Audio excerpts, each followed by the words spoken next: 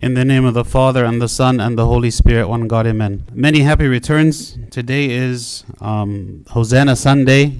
We call it Hosanna Sunday because as the Lord Jesus Christ was entering into the city of Jerusalem, the people cried out to him and said, Hosanna. And Hosanna means save us, as in a call or a plea, identifying the Lord Jesus Christ as the King and seeking that he would be a Savior to them. And they were crying out to him, seeking this salvation from him. When the Lord entered into Jerusalem, one of the very first things that he did is he went to the temple, and he noticed that there were people who were buying and selling in the temple, and they were using the temple as a means for selling their merchandise so that they could gain money and profit.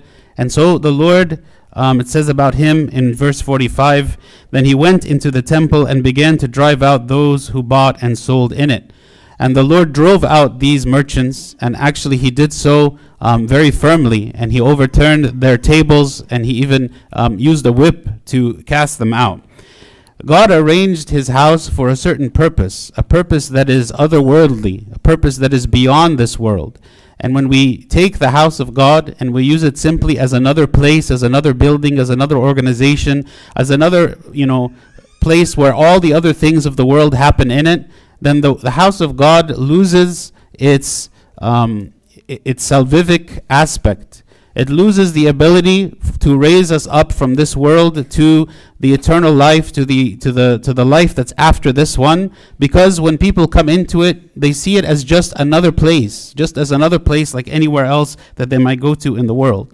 And that's why the Lord took this very, very seriously, because he did not want people to associate his house with buying and selling as a business. Sadly, we see in our world today that there are many places that call themselves places of God, and yet they do maybe this. Maybe they use this position that they have and exploit it and use it as a means of gaining profit in one way or the other. And so it reduces the church to being just a mere organization. And when the people in the world look at it, they see it maybe even as a place of hypocrisy or a place of corruption, a place of theft, not a place of salvation, not a place to lift people up, but just another way to exploit the people. So very briefly, I'm going to speak about how is it that some people exploit the house of God and in what ways they do it. The first is maybe an exploitation for money. In Luke 19:46, we read, "It is written, my house is a house of prayer, but you have made it a den of thieves." Actually, even these people who were buying and selling, they were doing it in a way to exploit the people, because at this time of year, which was the Passover, everyone had to offer a sacrifice. And so everyone had to have some kind of an animal in order to in order to offer it as a sacrifice. And so they would come to the temple, and there would be plenty of people there that were willing to sell them an animal for the sacrifice, and they would sell it almost like at very exorbitant prices, and they would not make it easy for people to be able to afford this animal and buy it to offer, and so they would make money from it. So the temple turned into a marketplace for selling sacrifices, and this was not at all the focus of worship. These people, instead of focusing on the idea of wanting to facilitate the offering of sacrifices to reconcile the people with God, they did it as a means of gaining profit for themselves. So again, we find some people exploiting the house of God to make money for themselves. We also find people exploiting the house of God for power. In John 11:48, the Pharisees are speaking about the Lord Jesus Christ, and they are saying that they do not want him to have influence and power, and that people would flock to him. Why? Because it says, if we let him alone like this, everyone will believe in him, and the Romans will come and take away both our place and nation. What is it that the Pharisees were interested in? The Pharisees were actually the spiritual leaders. They're the ones that are supposed to be joyful when the people come to God. If the Lord Jesus Christ is facilitating that, if the Lord Jesus Christ is bringing the people to God, then the Pharisees actually should be joyful. This is supposedly what it is that they want. And yet it is revealed to us here that what they really want is influence. They want power. And they did not want the people to go to Christ, because if they did, then they would lose all of their power, and the Romans would take away their place. They wouldn't have any form of influence anymore. So again, this is an exploitation of their position. How is it that the church should function? Should function for the sake of the good of the people, not because it wants to have power over them, not because it wants to have influence over them, but for their salvation. Again, this is the house of God. When we see a place, again, that is a church that tries to have control and power over the people, not for the sake of salvation, but for any other reason, this is an exploitation. Another way that people exploit the house of God is for politics. Sadly, there are many, many churches that are, have this idea of politics and religion very closely intertwined together, that you cannot separate the two, and almost that religion becomes a form of politics. In the book of Matthew chapter 22, we read about what the Lord said about paying taxes. He said, "Tell us therefore, what do you think? Is it lawful to pay taxes to Caesar or not?" But Jesus perceived their wickedness and said, "Why do you test me, you hypocrites? Show me the tax money." So they brought him a denarius. And he said to them, "Whose image and inscription is this?" They said to him, "Caesar's." And he said to them, "Render therefore to Caesar the things that are Caesar's, and to God the things that are God's." And in this, he created a separation. He said, as far as the civic duty, do your civic duty, and do it right. Do it the way it is supposed to be done. Do not say that because we are believers that we should not pay the taxes or we should not do our civic duty. But the civic duty is separate from the religious duty. The spiritual is separate from the civil. And so God made it very clear for us that the church should not be a place of politics. Maybe some of the opinions that we express, some of the beliefs that we have are relevant to the sphere of politics. But we are not here to discuss politics. We are not here to try to promote any kind of policy. We are here speaking about what is it that God wants us to do. What is it that God has called us for? How is it that we should live in the world? So people, again, who try to use the place of God, which is the church, in order to promote some kind of politics, again, this is not the intention. This is not how God wants us to use the church. It debases the church and makes the church to be just like any other organization, just like any other place. The church should be a place of salvation for all of us. Another way that people exploit the house of God is for secular philosophy. Secular philosophy, meaning the church is not just about doing good in the world.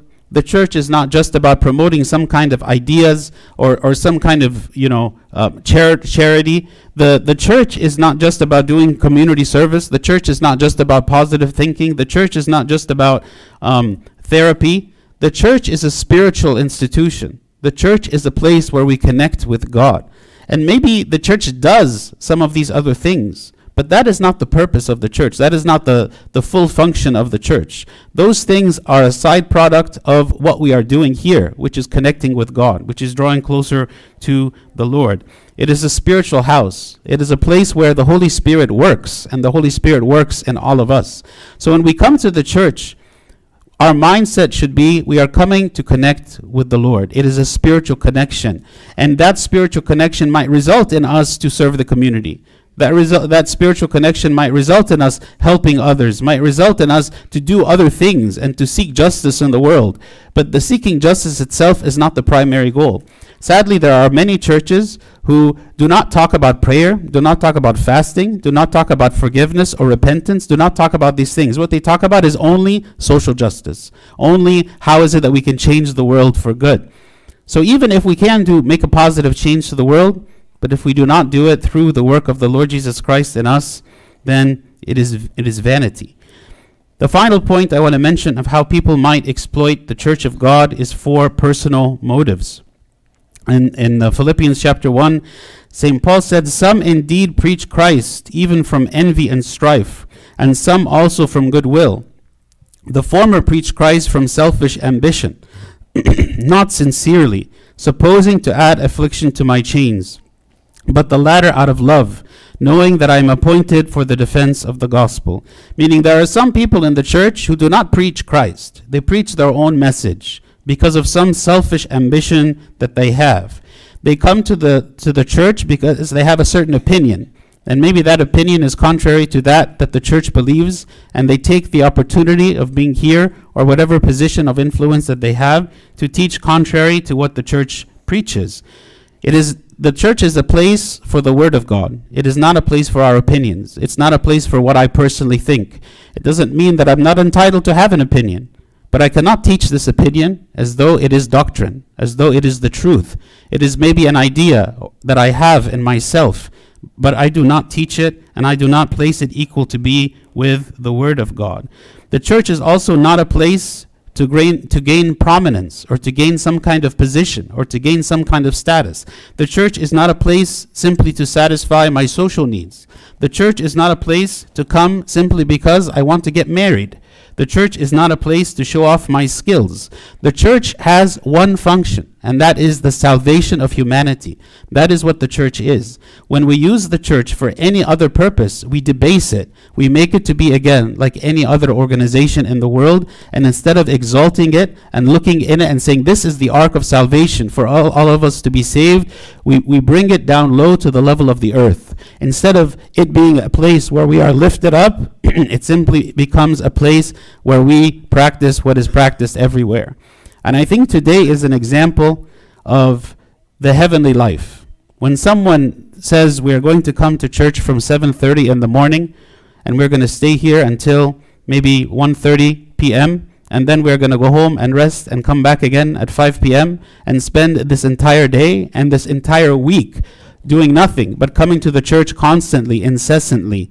This is an example of the heavenly life, that we are sacrificing of ourselves, we are sacrificing of all the other activities that we could be doing because we want to come here and we want to worship. This is what the church is about. The church elevates us. It lifts us up. It makes us to have a spiritual mind, not simply a mind that is filled with earthly ideas and earthly thoughts, but a place for the Lord Jesus Christ to come and dwell in our hearts, and the grace of God to work mightily in us.